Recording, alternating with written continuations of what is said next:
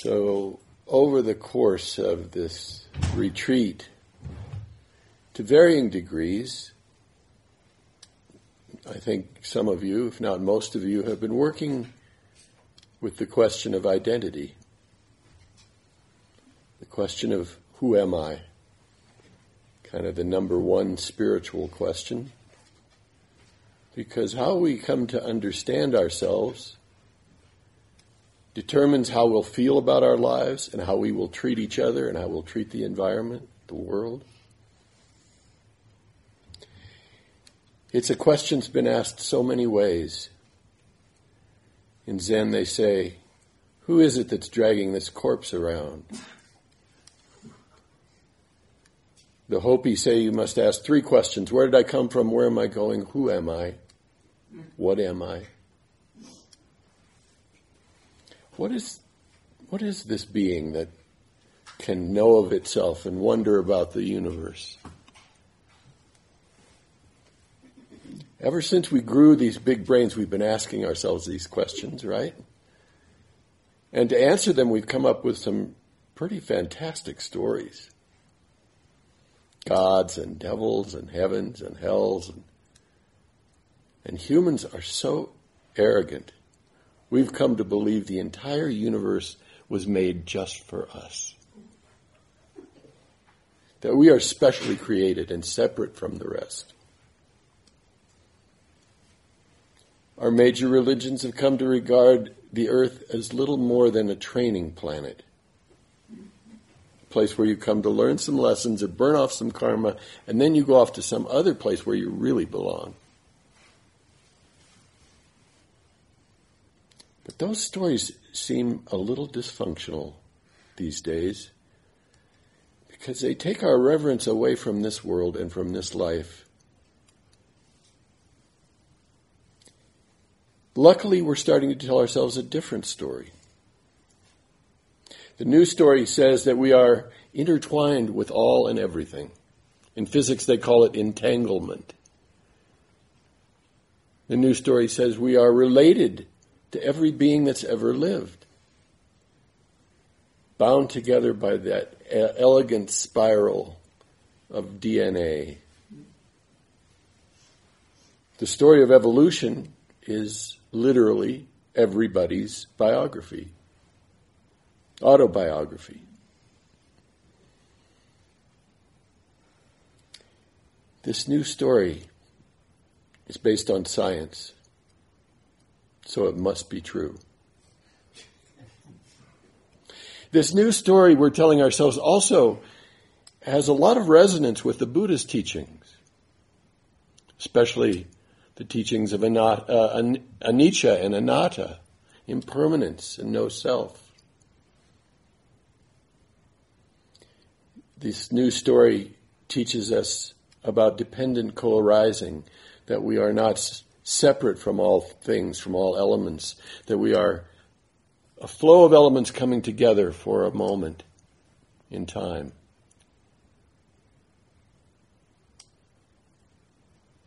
It's pretty exciting.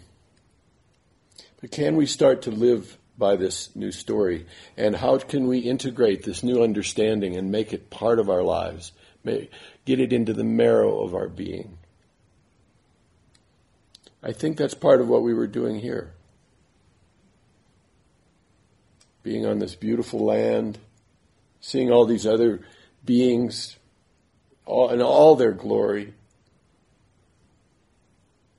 feeling our bodies becoming reincarnated, coming down from our psychology, our little story of us, or a little story of each of us to the story of us. So tonight I want to offer a few episodes of our new story, and it's wonderful also because this new story, there's as much miraculous in this new story as there was in any Bible. It's a miracle how life has evolved on this planet and how the cosmos has come into being. Of according to many scientists, out of nothing. This is Albert Einstein. One cannot help but be in awe when one contemplates the mysteries of life, of eternity, of the marvelous structure of reality. It is enough if one tries merely to comprehend a little of this mystery every day. Never lose a holy curiosity, he says. So, I'll start with the mystery of the cosmos. As Carl Sagan said, if you're going to make apple pie from scratch, first you have to make a universe. I was reading an article in the New Yorker about parallel universes, and somebody asked this one scientist, I could never imagine such a thing, a universe after universe. And the scientist said, well, if you hadn't been born into this universe, could you imagine this? Could you dream this up? It's becomes so for granted that we don't really see it with beginner's mind, with beginner's eyes. On the opening page of my internet search engine, I get a daily astronomy picture of the day chosen by NASA scientists. It's a wonderful way to sort of keep up with what's happening in the universe. You go to New York Times for what's happening in the world, and then the NASA scientists will tell you. The other day, actually it was quite a while ago, a few months ago, I saw a picture of a new galaxy that had been discovered called the Sombrero Galaxy because it was shaped like a Mexican hat, and it contained 600 million suns. And you read that and you kind of like, yeah, okay, that's cool. That's no idea at all how big that is. How do they count that? Oh, they just, they 1, 2, 3, 4.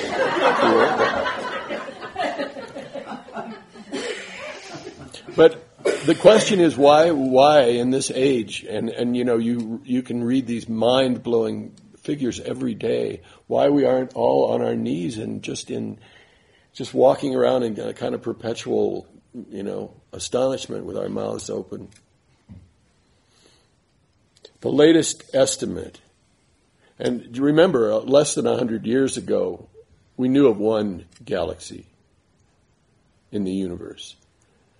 The latest estimate is there are 100 to 200 billion galaxies containing 30 to 50 billion trillion suns. More than all the grains of sand on all the beaches of the world. What does that mean? How can we absorb that or even begin to adjust our sense of ourselves in the world, in the universe? An interesting time. Some scientists say all that stuff came out of nothing, virtually, literally. So I want to write a new creation myth. It'll go like this. In the beginning, there was nothing, said the scientists, and it was good. Nothing can ever be wrong with nothing. In the beginning, there wasn't any space, so there was no place to put anything. And it was good. In the beginning, there wasn't any time, so nothing ever got done. Nobody cared. And then there was suddenly a big bang. Now, some people asked the scientists, they wondered if there had been nothing, what banged? And they went back and did some recalculation, and they decided there had been something after all, a dot. A singularity, a point smaller than an atom. And so it came to pass, saith the scientists, that dot exploded. It happened 13.7 billion years ago today. Happy birthday, everybody. 13.7 billion years ago today, that dot exploded, and all those billions of suns and planets and the earth and you and me and everything we can know of and name came out of the explosion of that tiny dot, smaller than an atom. Now, isn't that more plausible than the idea of a God who created everything in 6 days?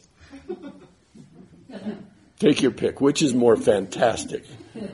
Which is more believable? One scientist said,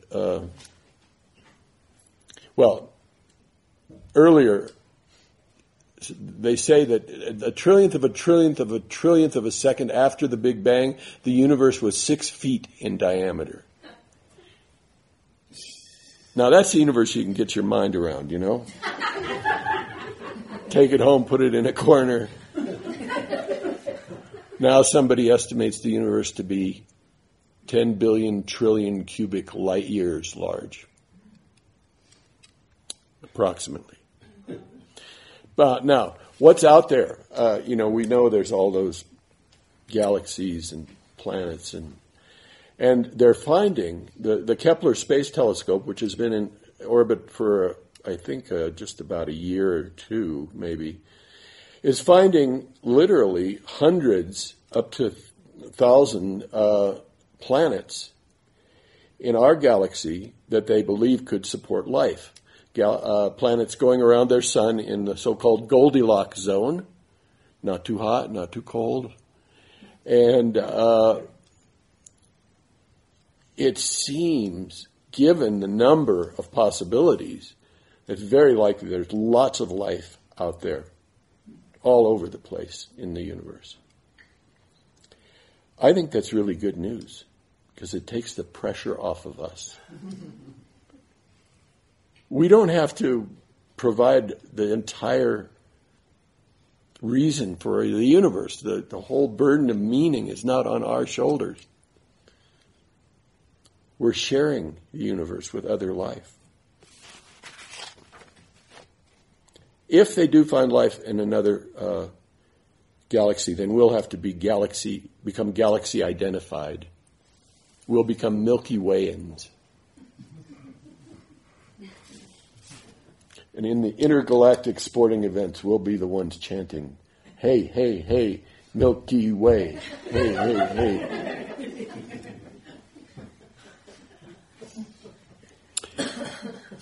Whether you know it or not, you're still using the energy of the Big Bang. Every move you make, every step you take, that is the energy generated by that primal explosion.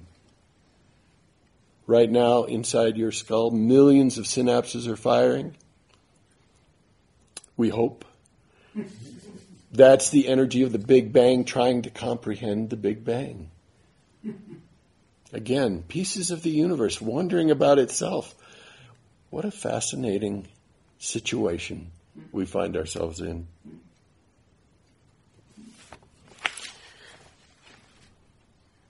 The idea of other universes has been held in Asian wisdom traditions for many, many centuries.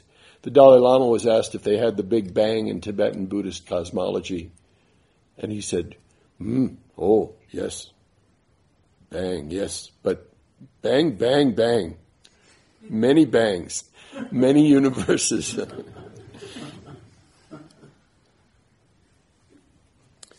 The Hindus say their creator deity, Brahma, every time he blinks his eyes shut, a universe is destroyed. And every time he opens his eyes again, another universe is created. You can try it for yourself. It actually works.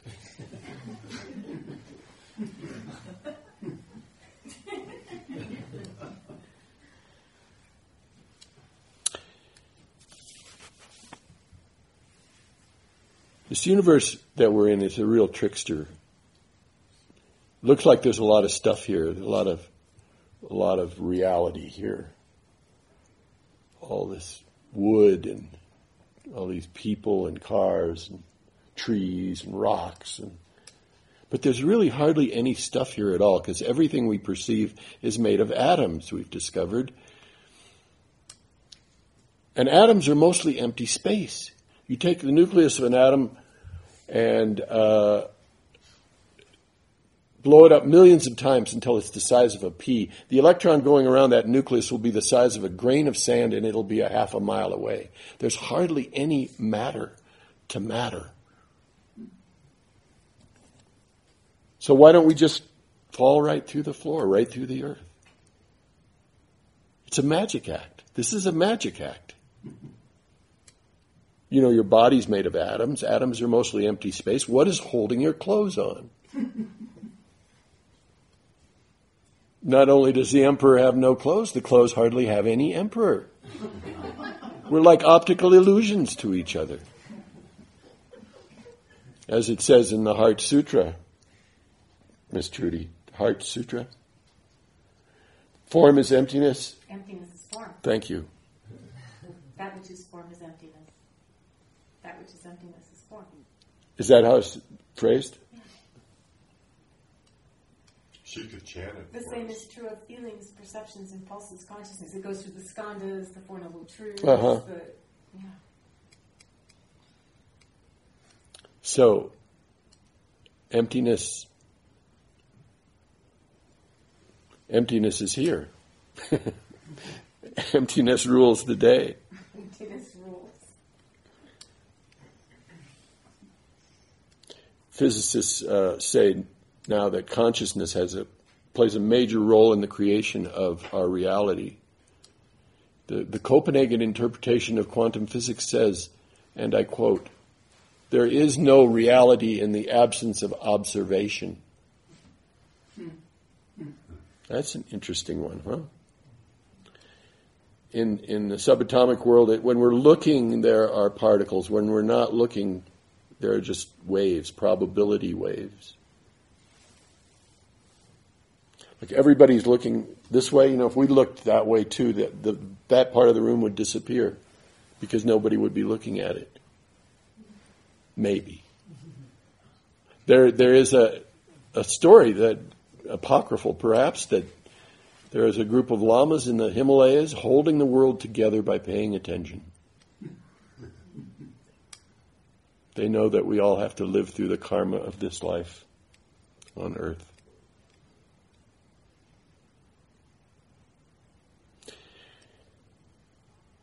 Tsoknyi Rinpoche, one of my teachers, said, "You Westerners, you have a real problem. You think everything is so real."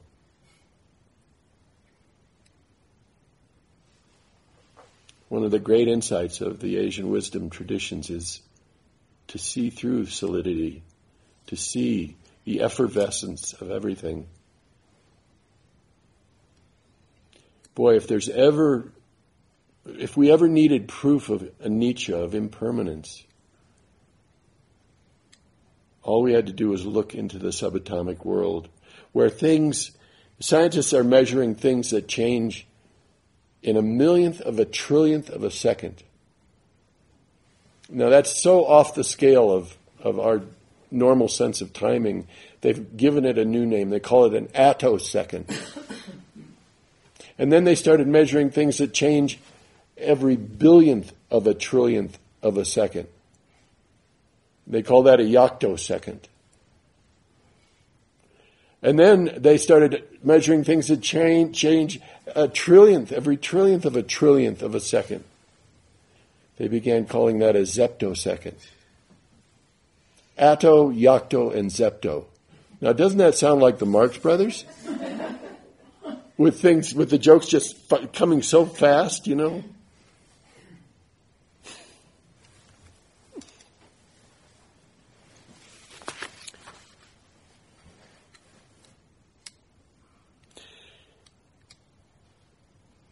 It's extremely improbable for us to be here in this form, in this body, with this body, nervous system, trying to understand ourselves.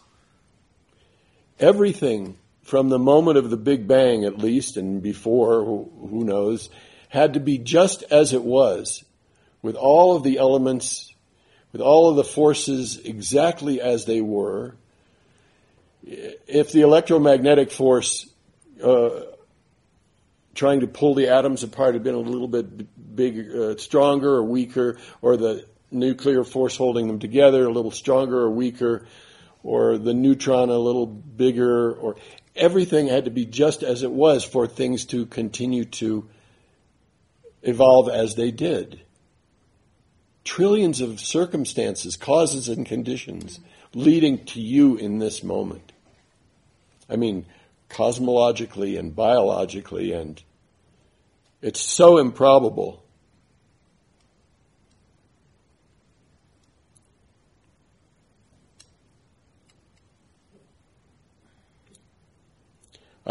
I think that we should. I've been working on starting a new religion based on science, so that we can somehow worship the elements of the story, and the elements are certainly worthy of worship. And I think that we should begin chanting them at night, along with Loka. We could chant the table of basic elements: hydrogen, helium, lithium, beryllium, boron, carbon. They have like a mantra-like quality to them. And on and om. Some lyrics written in the song very much like that. Yeah.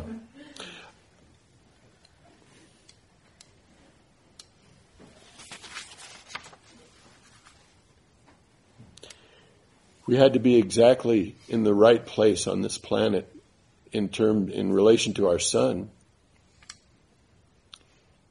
Think about the change of temperature and weather, if you travel 1,000 miles south or north, and then you realize how, if our planet had been in orbit a little bit closer to the sun, we'd all be, on the poles and, trying desperately to survive the heat. Or if we had been a little further away from the sun, we'd all be huddled around the equator. Maybe we'd be woolly mammoths or something, that we'd have big coats of fur. And all of this happened due to, we came out like this due to so many causes and conditions.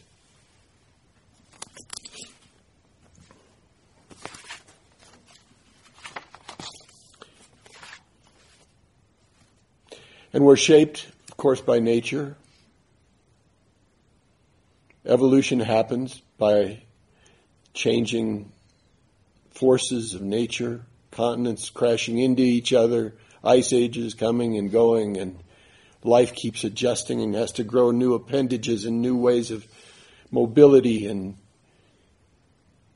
that's what brought us to be like this. There were no legs or feet for the first 2.5, 3 billion years of life on this planet because there was no land. There was no need for feet or legs.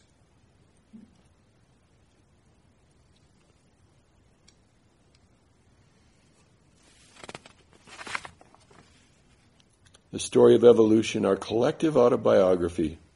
Each of us starts life as a single cell, the shape of an egg.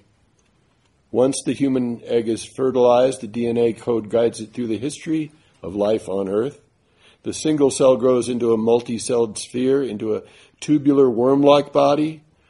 The embryo grows rudimentary fins, gills, and webbed fingers and toes, features of reptiles and amphibians, as we cycle through the DNA of our ancestors. Even after we start to grow arms and legs, we resemble the embryos of pigs and rabbits. It happens all in the warm sea of the womb, and at birth we repeat the exodus from the ocean and land in the world.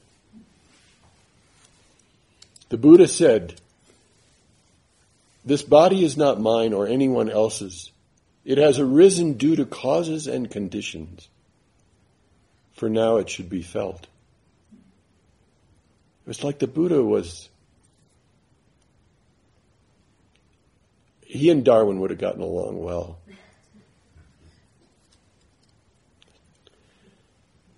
Body is not mine. It has arisen due to causes and conditions. When we reflect on all these causes and conditions that lead us to this moment of experience, it's really a message of anatta. That we did not create this self. This self wasn't sort of suddenly created, and it's part of a river. It's part of a flow of life.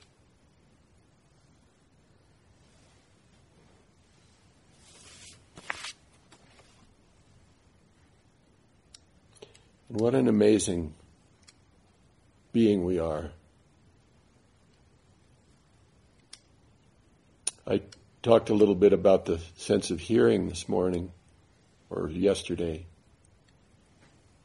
What a miraculous process it is.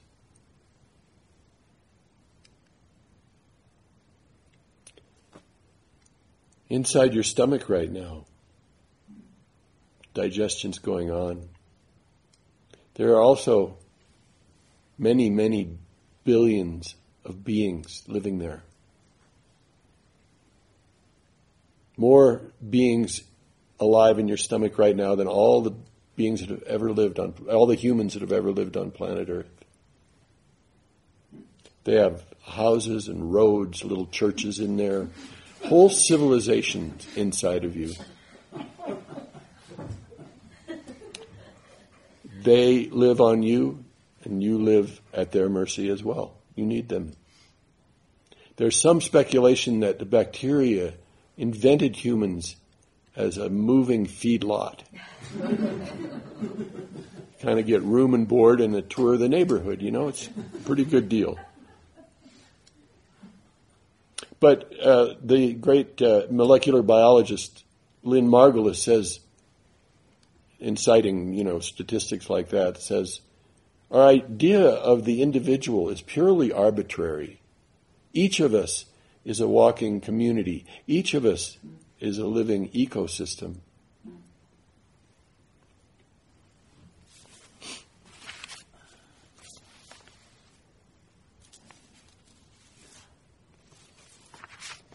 We could talk about the hand.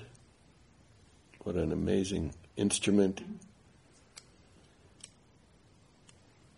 The fact that you can move your arm 360 degrees and your wrist almost 360 degrees, thanks to millions of years of our relatives brachiating, swinging through the trees.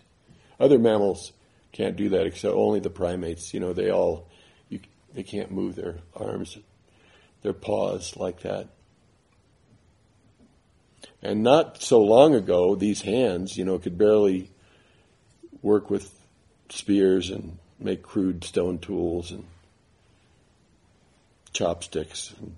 But now, build rockets and play the piano and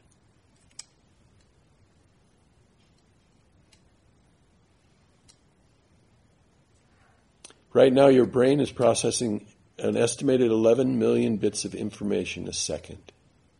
Sifting through all of it, editing it, deciding what you need to see at this moment, and then offering you a moment-by-moment picture of it. You hardly have to lift a finger. Phenomenal. And this power of speech and being able to communicate with such sophistication. A huge proportion of your brain is devoted to the movement of the tongue and the lips and the creation of speech. It's so important to our survival and our evolution. In the beginning, it was very simple. I think our speech was basically yum and yuck and your place or mine. I don't know, something like that. And then it got more sophisticated. But now it's just, you can say, for instance, say what you had for supper tonight. Just speak it. You can speak it like that immediately without thinking about where to place your tongue and lips and make these particular sounds. Go ahead, say it. What you have for dinner? I know what you had, but go ahead, say it. Tofu. That didn't require a lot of brain power, did it? Tofu. Well, my brain was on Penelope Cruz.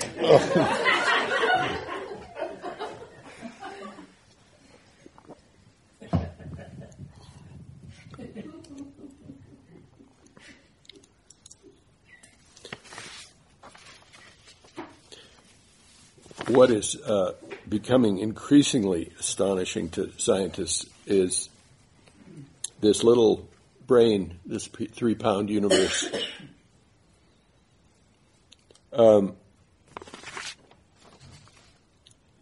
After studying it for a while,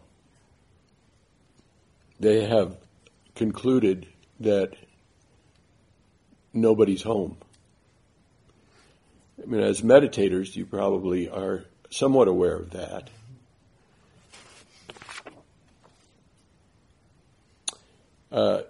Time magazine ran a cover story about 10 years ago now. Cover story was entitled, "In Search of the Mind." And a lot of people probably saw that and maybe weren't aware that the mind was lost.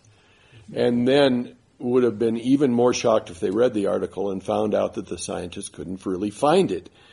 I wrote down the last paragraph of this story. I found it pretty astonishing. The Time article concludes, quote, "Despite our every instinct to the contrary, consciousness does not seem to be some entity inside the brain that corresponds to self, some kernel of awareness that runs the show.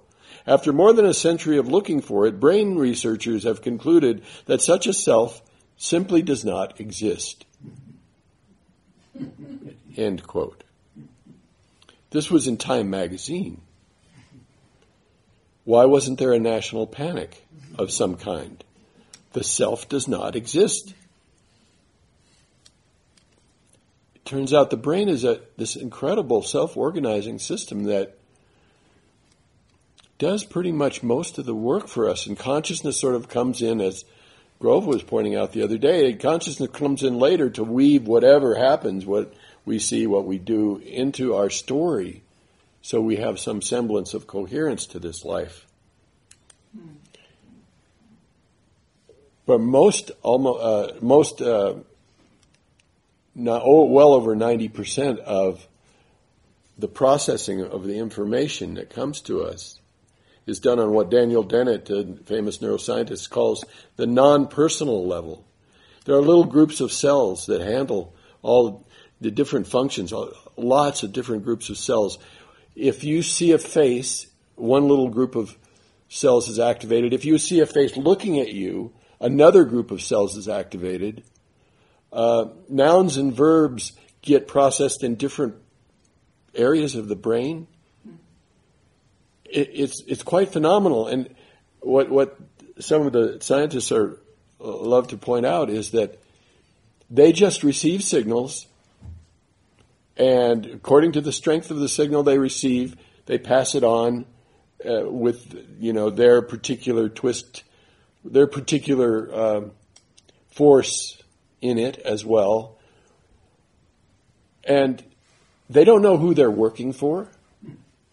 There's no self or soul in these little groups of cells. There's a revolution going on right now in this field, and it's really profoundly, I should think, going to alter our sense of who we are. I mean, if the knowledge gets turned into a kind of embodied wisdom, it will be a revolution.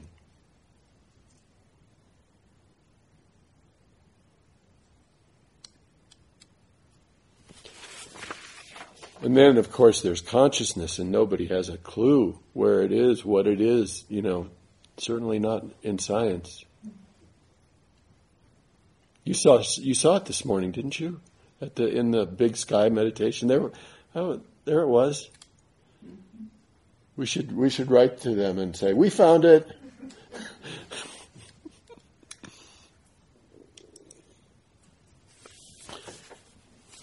And then there's DNA. Oh, what a world.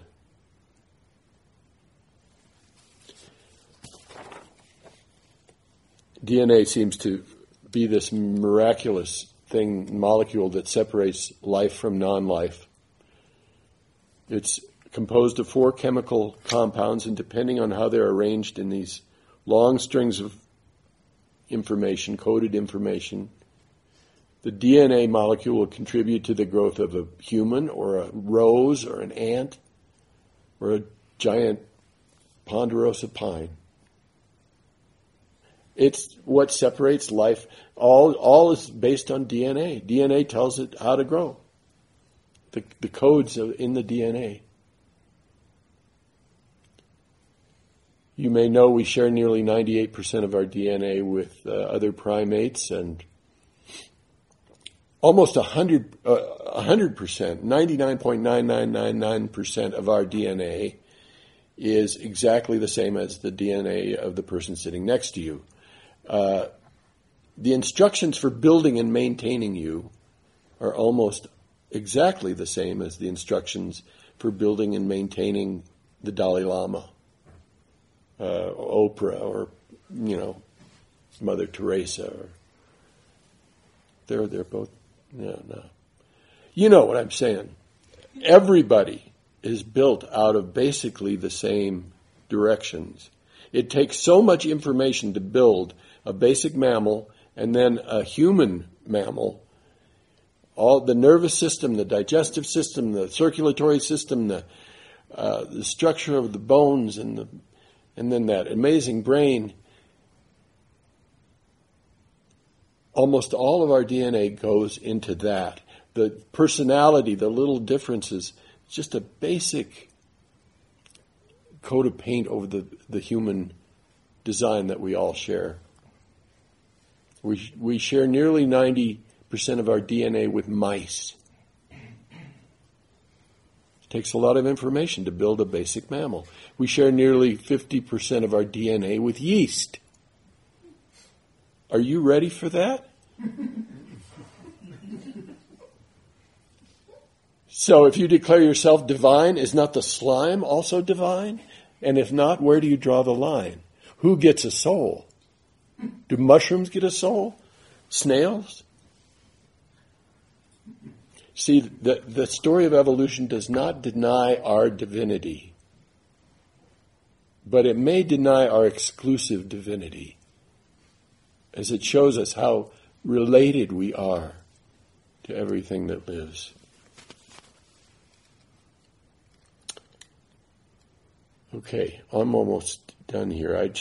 There's one thing that really blows my mind, and it is the fact that we have 100 trillion cells or so in our body. Inside each of our cells, 100 trillion cells, is and each of them is a millionth of a pinhead large. Inside each of our cells is a drop of seawater, virtually. And inside that drop of seawater is a 2-yard strand of DNA. It's about the thinnest molecule known. It's just a couple of atoms wide, and it's wrapped millions of times around itself. So you get 2 yards of DNA in each of your 100 trillion cells. So if your DNA was stretched out end to end, 126 billion miles of DNA would go around the planet millions of times. The instructions that you carry inside yourself for building and maintaining your being.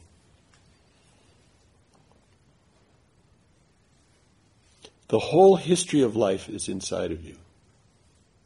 Everything life has ever learned.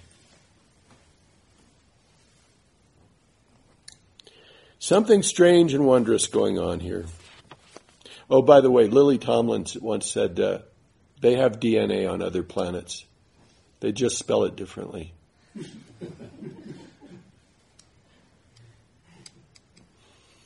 I've been trying to create a new acronym for DNA, which stands for deoxyribonucleic acid. I think it's much too cold and clinical for this magical substance. So I advise you and I invite you to, every time you see or hear the letters DNA, think divine natural abundance. So something strange and wondrous going on here. E.O. Wilson, great biologist, Grove has been citing him for the whole time we've been up here. He's been reading his latest book, which is pretty revolutionary. He said, "The chances of producing a human being through random chance in the universe would be like a hurricane blowing through a junkyard and producing a 747. Something's going on, and you don't know what it is, do you?"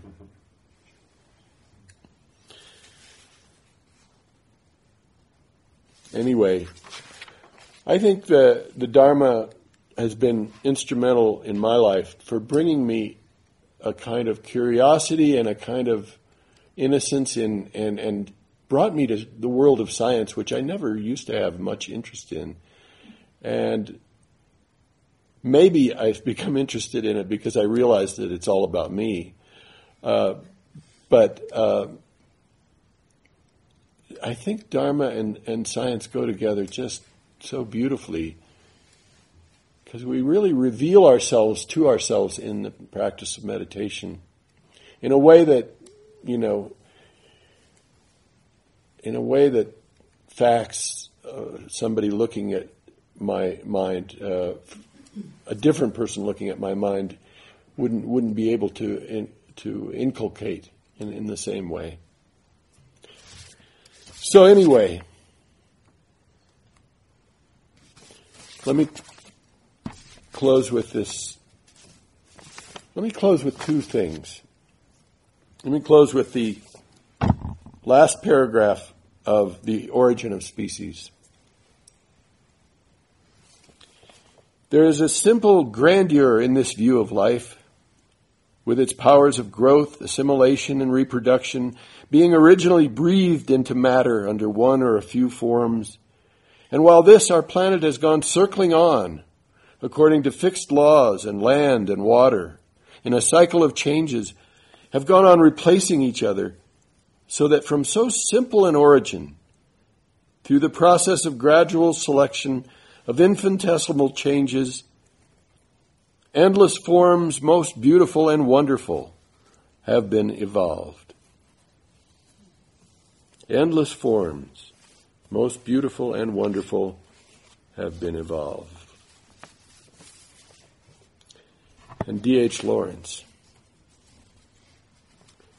Our task in the coming era is to relocate ourselves in the cosmos and renew our kinship with all of Earth life. It is time to join again in the dance drama of biological and cosmic evolution. In short, to regain some humility and find our life's meaning, not in individual satisfactions and accomplishments, but in our shared existence.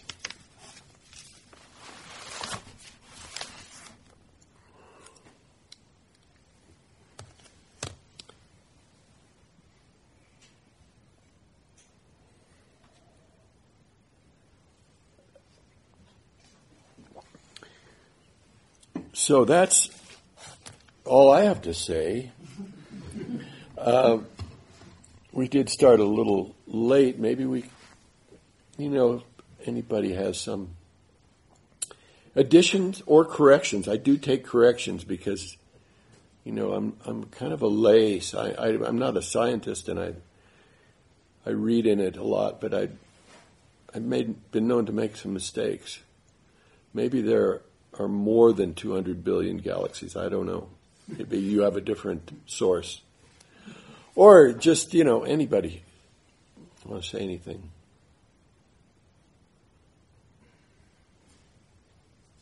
Thank you very much. It was beautiful to put this in a broader perspective, because it's not something we think every day. So you brought it in as something. Thank you. Thank you. I didn't bring it. I can't take responsibility for anything anymore. It's sort of, if you believe it's not your fault, then it's hard to take, claim it was your doing. I have a question. In Taos and other such communities, this whole experience with ayahuasca, about ayahuasca? I've heard about it. Yes. It has some molecule in it, I think, called DN, I don't know what it's called, DNT or something. They call it the spirit molecule. Uh-huh. I don't know if you've heard this discussion. But they say it's a molecule that's found in every living thing. And there's a sense, I don't know much about it, but people who have gone on this experience or trip or whatever you want to call it, have an experience of everything being alive and the interconnection and the inner being. I think it's a psychedelic, actually. Something like that. Yes. Yeah. So, do you know about that and how it might be related to DNA? I don't know anything about its relationship, but I know that in meditation you can get in places where you see everything alive too. I mean, some people really love to take that drug, and it really gives them visions of a different kind of reality, or the reality inside of the reality we ordinarily see, and get in touch with spirit beings. And who knows what's out there? It's interesting that you talked about the Dalai Lama saying many bangs, because that's now what they're coming up with from the religious. Yeah. Multiverses. Multiverses, big. That now that our Big Bang, there was also many, many, many Big Bangs. Mm-hmm. Maybe it'll. That's an interesting that the Dalai Lama actually. Yeah. Well, he's very interested in science. Yeah. Maybe it'll turn out that our Big Bang was actually a little bang. It wasn't much of a bang. Wouldn't that blow everybody's mind? You guys just had a little bang. It wasn't that big.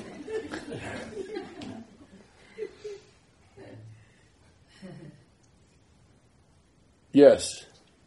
I was reading a cosmologist. I can't remember his name, but this book came out a couple months ago, and he was saying that inevitably something must come from nothing. But statistically, and not even not only it wouldn't take a very long time, but if you had a true vacuum, things would start to pop into that vacuum fairly quickly, and that it's inevitable. What kind of things?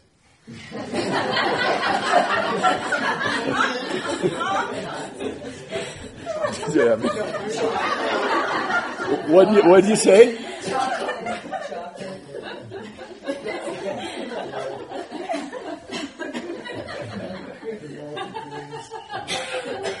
didn't actually say that. He was mostly saying very basic components of atoms. Mm-hmm. But as those come in, they would start inevitably to build more complex structures and more complex structures, and that all of that would be inevitable. The question, that still, of course, remains is not how the universe happens, but why? Why is there something rather than nothing?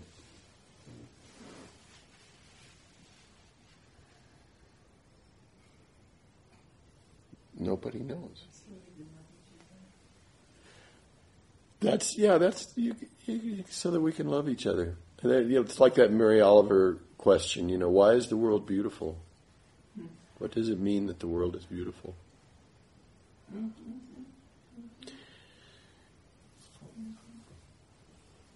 Well, let's have a little walking period. Remember, we're back in silence. We'll have a little walking period and come back here at 8:30.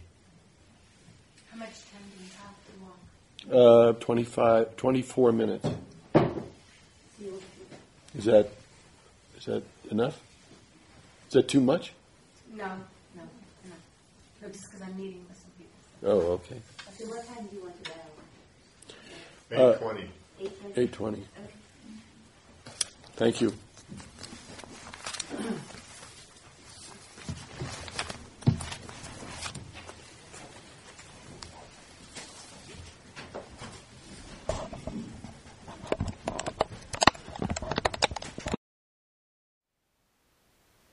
Thank you for listening. To learn how you can support the teachers and Dharma Seed, please visit dharmaseed.org/donate.